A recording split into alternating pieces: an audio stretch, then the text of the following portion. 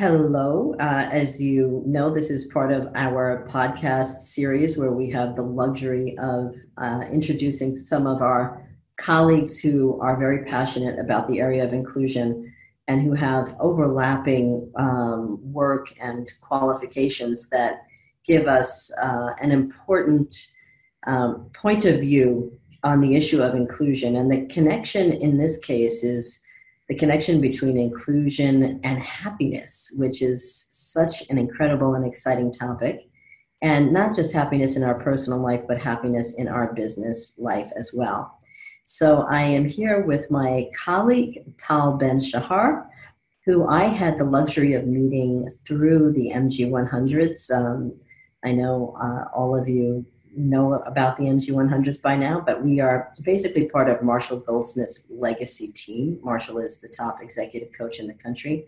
And so I have had the luxury of being surrounded by these incredible minds and learning from them. And hopefully they're learning from me as well. And now we have the opportunity to learn together.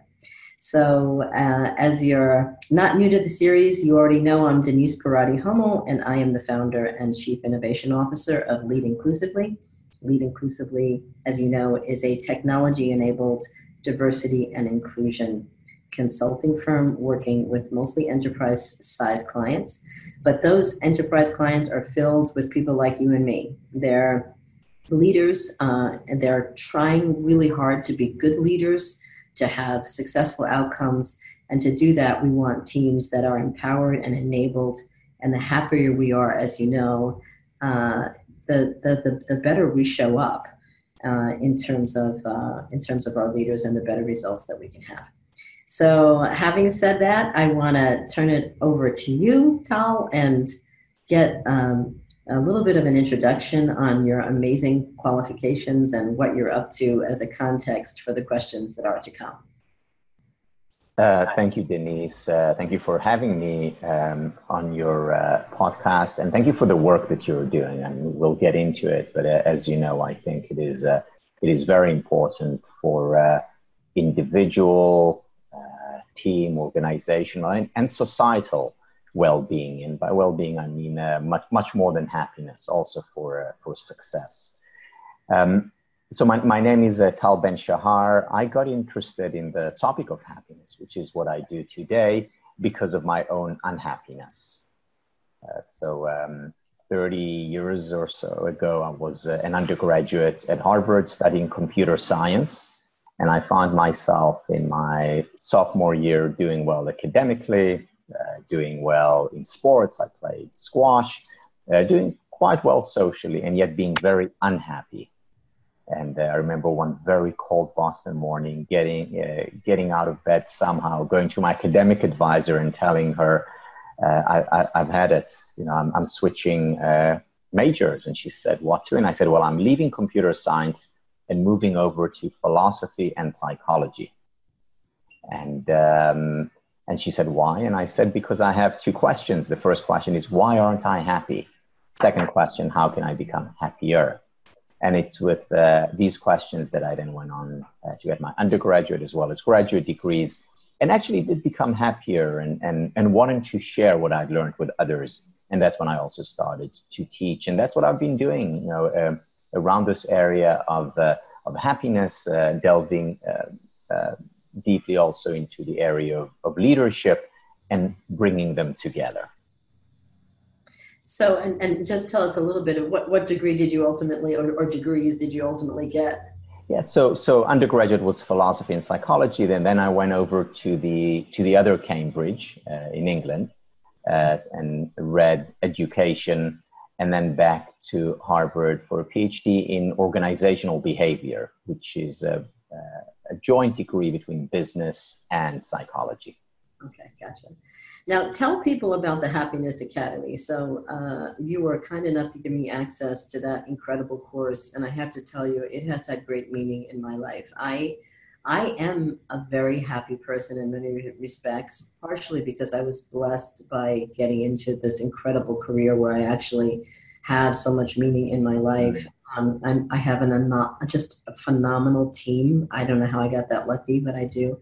two great children, both healthy. I have my health. I have phenomenal friends, but I'm, in a relationship transition, from a long-term relationship to being alone. And, all of a sudden I found myself really just lonely and unhappy and confused because everything else was firing and I couldn't understand why I was spending so much time dwelling on the one thing that wasn't working. It was just weird. And so when you were kind enough to give me access to a program that is so amazing, I thought, well, at first, to be honest, I was kind of skeptical. I thought, Happiness Academy, what is this? So, in as much as I am now completely converted, I wanted to ask you though, what I understand that it came from your heart, of exploration and all that, but obviously the structure of the program is so significant. I mean, you cover just about every aspect of life in such a meaningful way. Apart from your own personal experience, how did you figure out the structure of the program that would be sure to create some real meaning? In other words, some actual results that people would experience on a consistent basis? Yeah, so in many ways, the field of happiness studies is on a personal level is the culmination of the work that I've been doing over the last 30 years, which focuses on synthesizing the work of many others. At some point quite early on in my academic career, I decided that actually doing research is not my strength nor my passion. But where my strengths and passions lie is as a synthesizer, as a bridge builder, bringing together disciplines, bringing together different eras. So drawing on ancient philosophy, modern research on biology, history, and psychology. So in many ways, this is what the happiness studies approach is all about. The idea came to me not that long ago, about 4 years ago. I was on a transatlantic flight, and those days where you're on a flight and you're not comfortable, you're exhausted, but not exhausted enough to fall asleep. So one of those states, and I think that many people who fly long distance can relate to it. So I was in one of those states, and then a question came to mind, and the question was, how is it that there is a field of study for psychology, which is my field of business, or history, or biology, or geography, you name it, and there is no field of study for happiness? Yes, there is positive psychology, which is where I spent my time, but that's just the psychology of happiness. What about what theologians had to say about happiness, and philosophers, and economists and neuroscientists? Why isn't there a field, or rather an interdisciplinary field of study relating to happiness? And that was the question, and if I was exhausted until that point on that flight, from that point on, I was very energized. In many ways, I felt like I was touching, which was something which was, I thought, important, but on a personal level, went very, very deep. In many ways, as I said, bringing together a lot of what I'd spent the previous 25 years doing.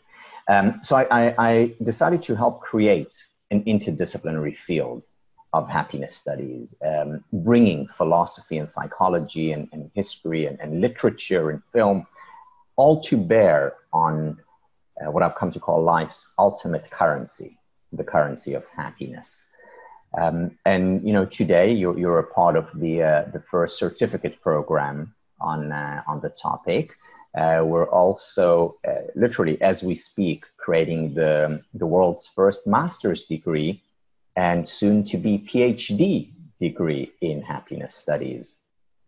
And again, this is something that you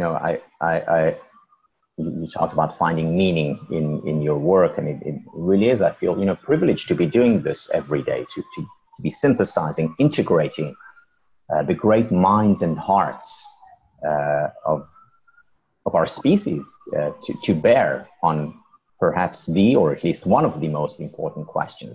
How can we increase levels of well-being in ourselves, in our families, in our organizations, in our society? It's just incredibly exciting. I mean, talk about meaningful work. If we don't have happiness, you know, everything pretty much stems from that, after food and water and shelter and love. So let me ask you, in terms of tying in, you know, our work together and at the heart of why I have you on this show, can you describe to me, please, in your estimation, the connection between the whole concept of inclusion and inclusive behaviors, inclusivity generally, and overall happiness, both on a personal basis, and if you could also extrapolate that to the business environment, that would be very helpful. Sure. You know, Carl Rogers, the psychologist, once said that what is most personal is most general. You know, for me, this whole idea of inclusion has always been something which was very personal, and very personal on not on a conscious level. Mm-hmm. You know, both my parents are very inclusive by nature. You know, if you know, my mom's a teacher, my dad's an engineer, but if, you know, someone had to describe them, you know, in a couple of words about both of them, they would say they're very inclusive, very open to other people, accepting. So, you know, being raised, I was very fortunate to be raised in this in this environment, and it became, you know, part of me. You know, I you know, like a fish doesn't think about water. You know, I didn't think about inclusiveness explicitly until I started to teach, actually, and I remember the first experience. You know, I was teaching my class on positive psychology, and the class, you know, started off with 6 students the first year. Then, you know, second year I had 300 students, and by the third year it became the biggest class at Harvard, and with you know, close to 900 students. And I was teaching a class, and at the end of one class, a student came on stage. And said to me, it was an African-American student, said to me, "Tal, I really want to thank you for this class." And I said, "Sure, you know, I'm glad it's helping." He said, No, but I want to thank you for something else." And I said, "What?" And he said, "For using so many examples from the African-American and African community in general." And I said to him, "Sure." And until that point, I didn't really think about the fact that I was using many examples because they seemed so obvious, you know. So the whole class begins with Marva Collins. Marva Collins she passed away a few years ago, was a school teacher in inner city Chicago. I read her book, and after reading her book, I decided that I wanted to be a teacher. She helped transform hundreds and thousands of lives, including my own. So it felt natural to me to start with Marva Collins. You know, and her father was African-American. Her mother was Native American. An extraordinary woman who I really hoped would win a Nobel Prize when she was still alive. But I hope she gets the recognition that she deserves. You know, I talked about the importance, you know, about the importance of meaning and setting goals and having dreams. I mean, who else would you use for having dreams but the man who said, "I have a dream"? And you know, and example after example where it seemed to be, you know, the natural right fit, not because I came from a place of inclusion, but after that conversation with the students, I started being more aware of it. So it was from, you know, sort of, you know, I went from unconscious competent in this realm to conscious competent, which was important because I realized then that, you know, I was fortunate to be raised in a family like this, but most people are not. Our society has not yet internalized the importance, to me, the non-brainer of inclusion. And I became more aware of it since, and and have been doing a lot of work, and also started reading research on it, showing just how beneficial it is for happiness and for success. And this is an important connection that I often make in my lectures between happiness and success, two sides of the same coin, flourishing.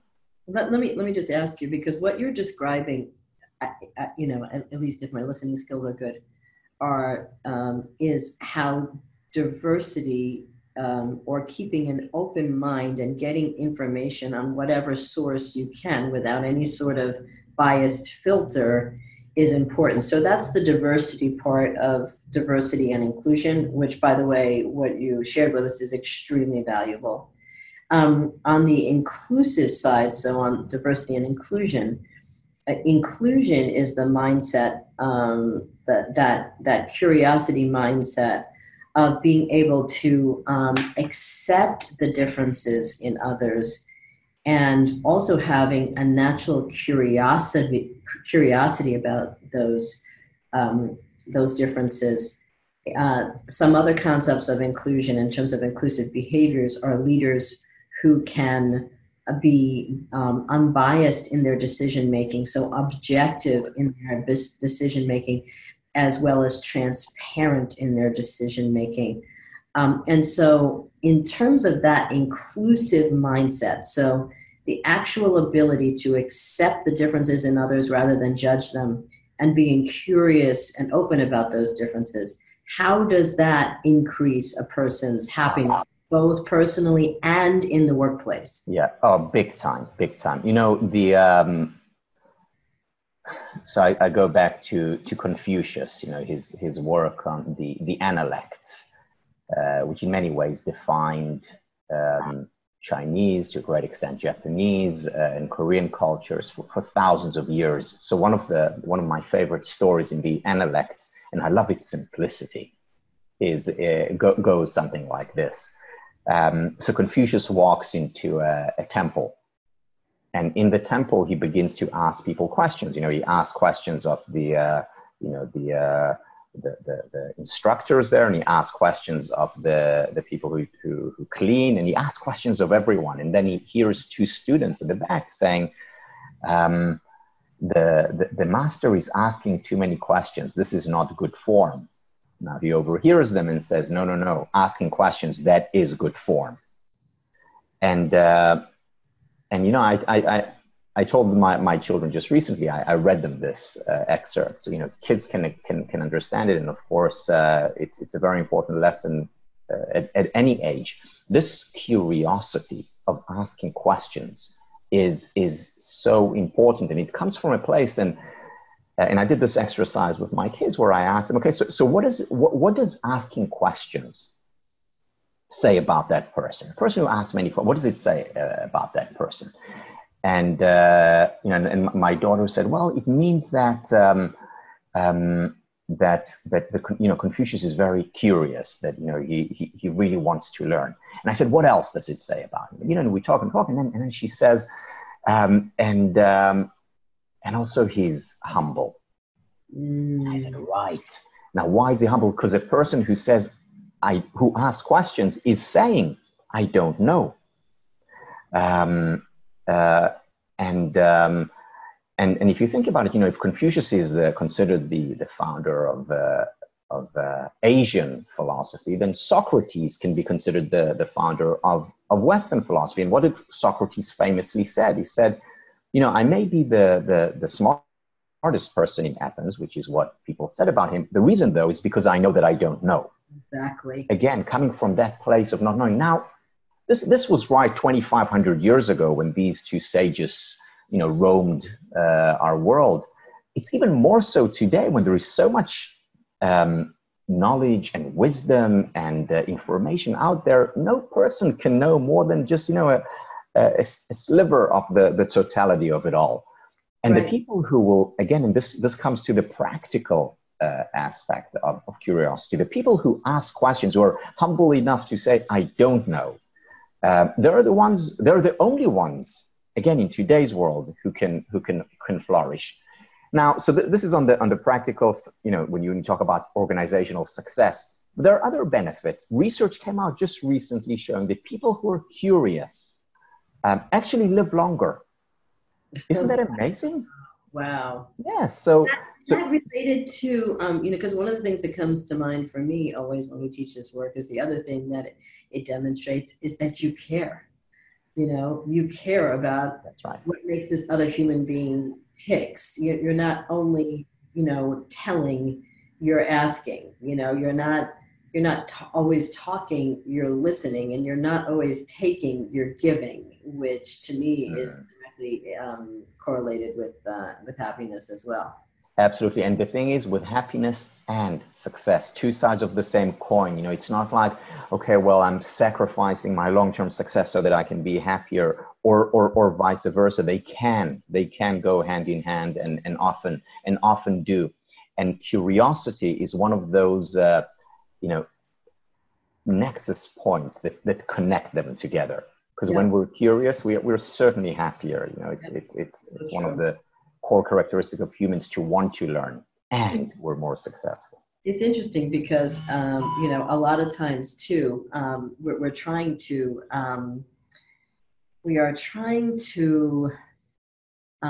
always keep these behaviors top of mind.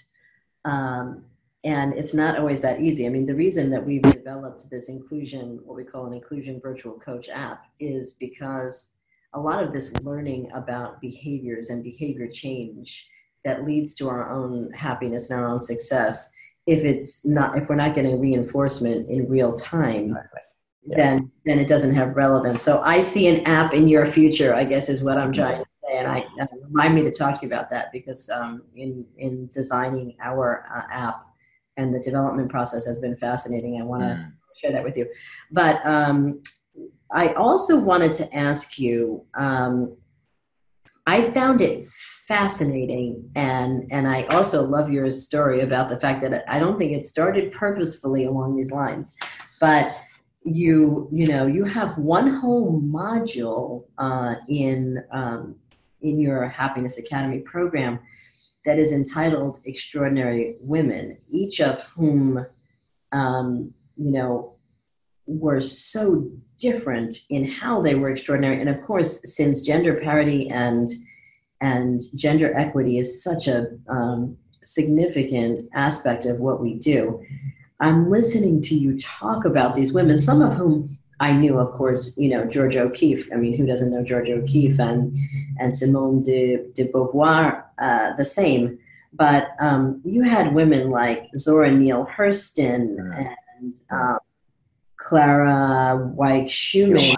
And I mean, first of all, I don't know, how did you find them, know of them? What is their contribution to our lives and our happiness? And how did it, I mean, the way you described it to me was almost as if it was a coincidence in a day and age where, we don't even hear about the fact that some of the most extraordinary mathematicians and scientists, for example, of the world were women. We're finding out about it now, decades later, through movies, and the like Hidden Figures, finding what a great movie. These extraordinary women of color who, without whom we might not have the space program.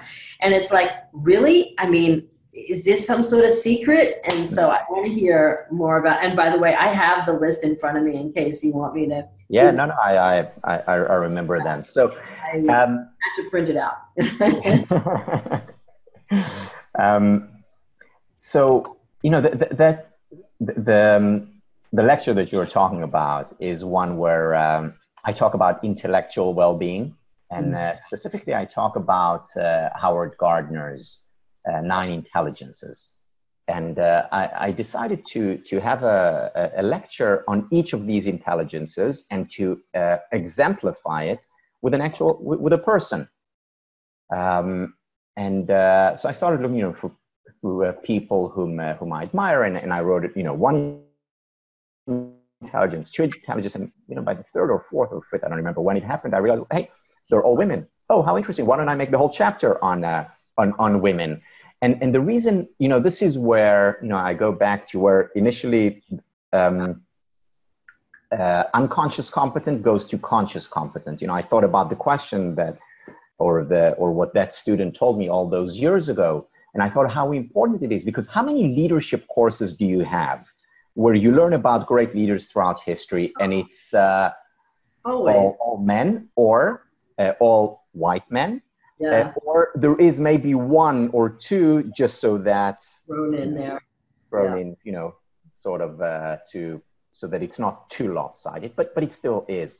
And I thought, what? So why not have the whole lecture on that? And I had so much fun creating that lecture, and I see it as one of the most important lectures that I put through, because so you talked about Simone de Beauvoir, and again there there are many people who talk about Simone de Beauvoir. She was a very important thinker. It's like Margaret Thatcher said, I'm not a woman prime minister, I'm a prime minister. Right. You don't say, oh, Tony Blair, he's a man prime minister.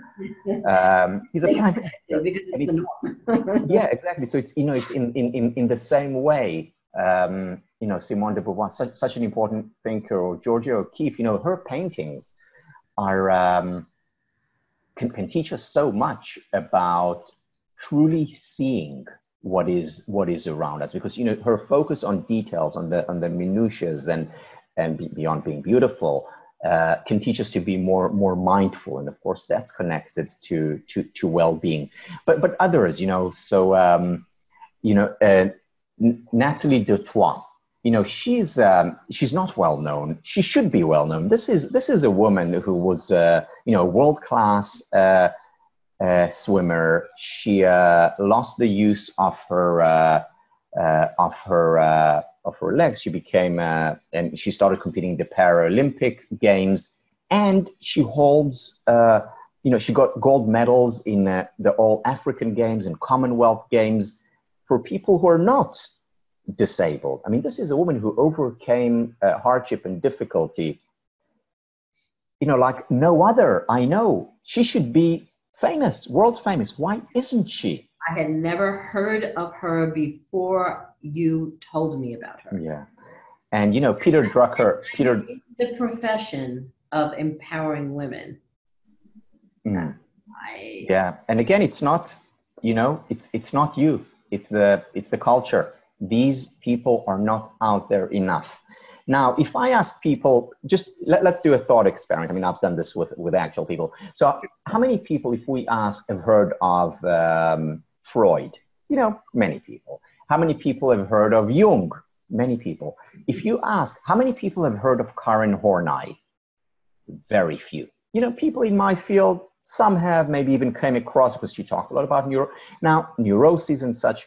She is, to my mind, the most important psychologist of the 20th century. Where is she?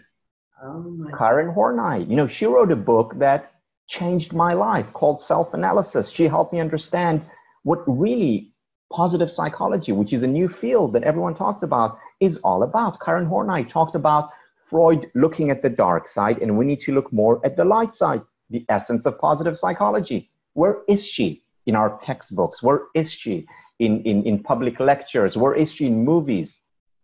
Should be more of it. And I go back, you talked about Hidden Figures. I've seen that movie 3 times. Again, first time out of choice, second and third time because my daughter dragged me to it. And what a powerful, why were they hidden? Why are they hidden? Well, that's what, this is one of the great things that film and popular culture can help with. Other women that should have been out as a huge movie decades ago. Exactly right. It's just unbelievable. Exactly right. I want to just talk about one more. I mean, I have 9 women there, but just one more. And again, this is a woman who is well known. But and if it's okay with you, I will, when we post this, I will give them your list. May I do that? Please. Good. So Rachel Carson, she wrote Silent Spring. I came across it because I took a class on science in the 20th century, and our professor assigned this class. And I fell in love. The first page I read, I was in love with her. She is the one who essentially created the environmentalist movement. So what Al Gore did through Inconvenient Truth, he wouldn't have done it had it not been for Silent Spring. And she argues there brilliantly, and so many of the ideas that we talk about today, she brought it. She should be the most celebrated thinker of the 20th century, scientist. Yeah, some people have read Silent Spring. It was quite popular at that time. She's not a cultural icon, a hero, as she should be. These are exactly the people that should be celebrated. And again, not because they're women, because they're important, because they've changed the world. It brings up an important point, though, about, I get it that sensationalism, like, fires and bombings and terrorism and all this sells newspaper and the headlines galvanize subscribers and all. I get that. I hate it, but I get it. But one would wonder what it is about women that would in some way attract less press than men, because this is not just about the fact that women don't tend to toot their own horn as much as men do. We're socialized to be more humble, or we're perceived as arrogant or aggressive. So that part is understandable. But what's not understandable is why the media doesn't reinforce it. And I think that could be a podcast in and of itself. But I want to say something, Denise, something about that. You see, there is research which you're probably familiar with.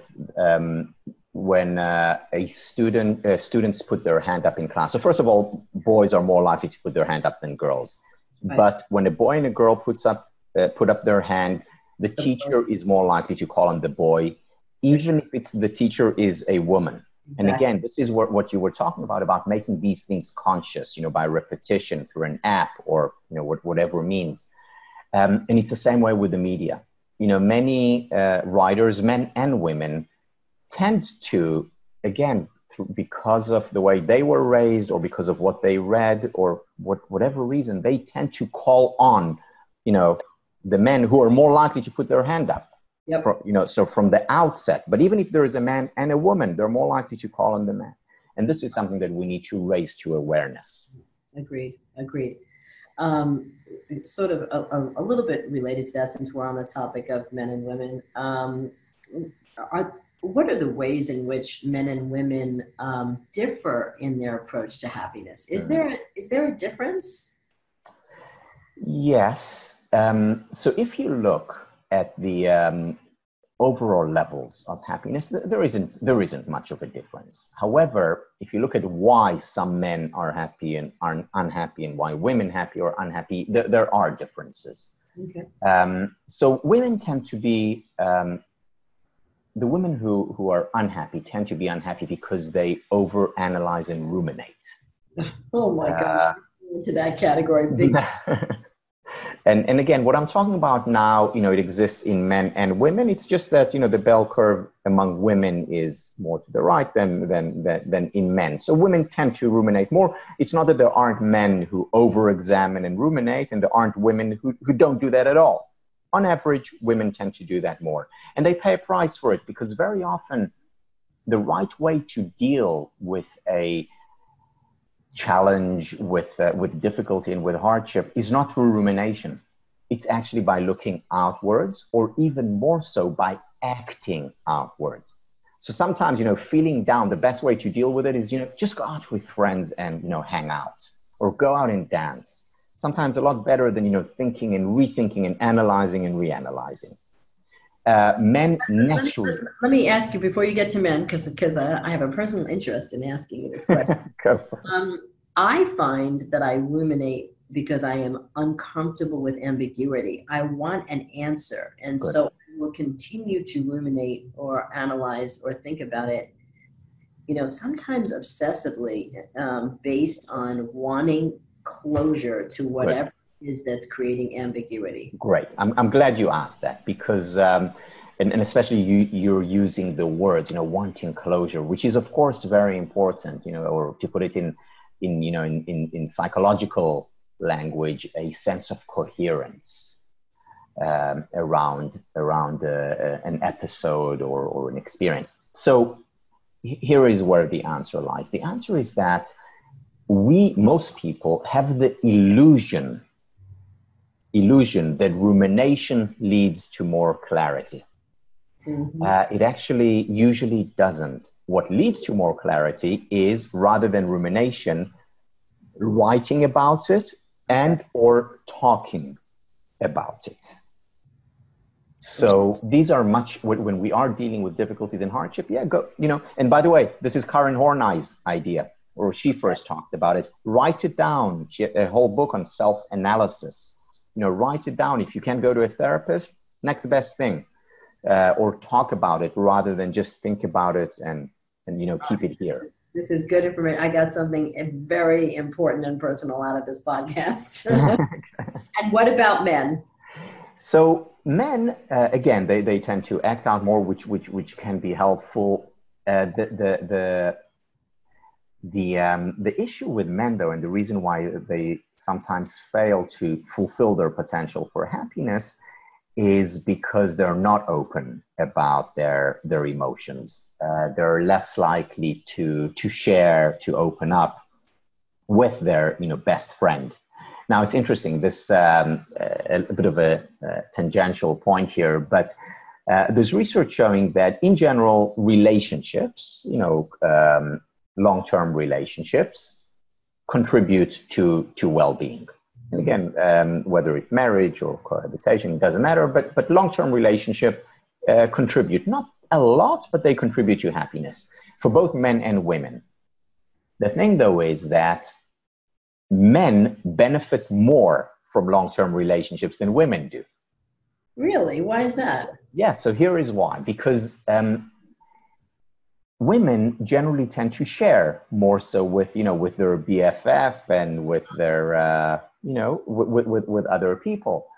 Men tend to be more closed. Why? Because it's not masculine, so to speak, to open up or to be weak. So they're strong, they're macho, they keep it in. Now, what happens in a close, long-term, intimate relationship? Gradually, slowly, men open up more and more. And again, not in all relationships, but in many relationships, this is the first time when they actually talk about how they feel and their fears and their anxieties and insecurities and so on. And when they talk about it, levels of happiness increase. Fascinating. Whereas with women, they've already done that with their, BFF from college. Yeah. This is just, I'm trying to keep the conversation focused on inclusion, on the connection between happiness and inclusion. But this is a topic that could go on. And frankly, I hope it does, in the sense that I hope that people who see this podcast sign up for your Happiness Academy. And we'll have to make sure that we give them the website to do that at the end of this podcast. So we're coming close to our close, so I think my closing question will be, what suggestions do you have relative to being more inclusive as a way to promote personal fulfillment and happiness? Good. Yes. So, Denise, going back to something that you mentioned earlier, the first step is understanding the benefits, the personal benefits, the organizational benefits, and societal benefits of inclusion, of openness, of diversity. There's so much research today. Again, today it's a no-brainer that inclusion is good, is good for the organization, it's good for the person. But it's an important first step to establish the value of it, the within, what's in it for me of inclusion. So that's the first step. The second step, and that is a more difficult step, because just knowing that it so is not enough. And you were talking about this, this is why you have the app. This is why you have reminders for people. When I think about change, I think about the 3 R's of change. You have the 3 R's of learning: reading, writing, arithmetic. Well, the 3 R's of change. That our model is the 3 R's of inclusion. I just thought I had to throw that in there. Oh, wow. Oh, good. So the 3 R's of change are, reminders, repetition, and rituals. Reminders, repetition, and rituals. So first of all, you need to remind yourself initially, if it's not second nature to you, if you weren't reminded by, your parents, as I was over and over again through their behavior, then yeah, you need external reminders. Nothing wrong with that. Second, you need to do it over and over again, because when you do it over and over again, you're creating a ritual. You're creating literally neural pathways are changing when you repeat an activity, whether it's a tennis stroke over and over again or asking questions over and over again. That's why we developed the app for that. Exactly. That's why people talk about technology and how destructive and hurtful it is. And, you're right, too much technology is not good, and we need face-to-face and all that. However, technology has great potential benefits. One of them is that it can remind us. It can be there over and over again when we don't have our parents to do so. Brush your teeth. We have the app to remind us and create rituals to literally carve out new neural pathways. Because when a teacher calls on a boy rather than a girl in class, it's not because the teacher is a bad person. It's because there are neural pathways in their brain that have been habituated to do so. This is what they observed in their teachers, who observed it in their, and so on and so on. New patterns have to be created. Exactly. And to create new patterns, you need reminders, repetition, and that will ultimately create a ritual. Totally agree with that. And that is the reason why we finally embrace technology and AI and machine learning and nudge messaging, because we realized, you know what, we can use AI for good. We can understand what behavior modification is, and we can help to reinforce that with leaders, through that mechanism. But I just wanted to mention a couple of things. First of all, just because you mentioned the 3 R's, I want to remind our listeners that the 3 R's of inclusion are being receptive, reflective, and revitalizing. So the receptive part is what we spoke about before, which is not just being accepting of the differences in others, but actually curious about them. Reflective is understanding your own bias so that you have an opportunity to mitigate that, and also being transparent in your decision making decisions that are based on objective facts rather than cronyism or being attracted to people who are like you. And the third, the revitalizing part of it, is inspiring others to be inclusive by your own actions and empowering them to be the next leaders of tomorrow, as opposed to sort of lording over those people as if you're the only one with power. So I just wanted to throw that in because I thought it was a great coincidence about the 3 R's. Mm-hmm. I also wanted to say that, in terms of all the studies that you spoke about, and we do, by the way, have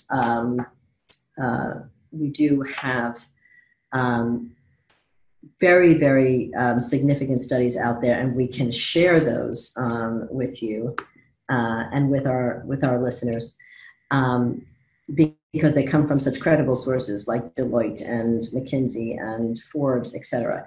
But we will send you the business case. So for those of you who are listening to this, we have the business case in PowerPoint form to demonstrate that we get higher productivity, higher employee engagement, better innovation, and most of all, in terms of what you said about what's in it for me. Well, what's in it for you is your KPIs, your goals as a leader. You are going to achieve them because your team is going to be happier, because they are going to actually be engaging with you at their highest capacity. So I'm going to leave that at that, because I want you to tell everybody where they can sign up for your course, and then I'll say goodbye to you and to everyone and close this out. Great. So if you go on my website, talbenshahar.com, you can find access to my books, my online courses, the Happiness Studies Academy, and more. And I hope to see you there virtually and or really. And I'll put that link, by the way, in when we post this on our blog as well as LinkedIn, et cetera. I'll make sure that they have the right information, with your permission. And of course, for us, you can always find us on leadinclusively.com. So LEAD inclusively.com. And we can continue this conversation. But I cannot thank you enough on a personal level, on a professional level, on behalf of myself, my team, who I think would say I am a better leader in part because of the Happiness Academy, and so looking forward to finishing off the course, which will happen very soon, and on keeping this conversation going. It was just an incredible value to all of our listeners. So thank you so much. Thank you very much, Denise, for all that you do. Thank you.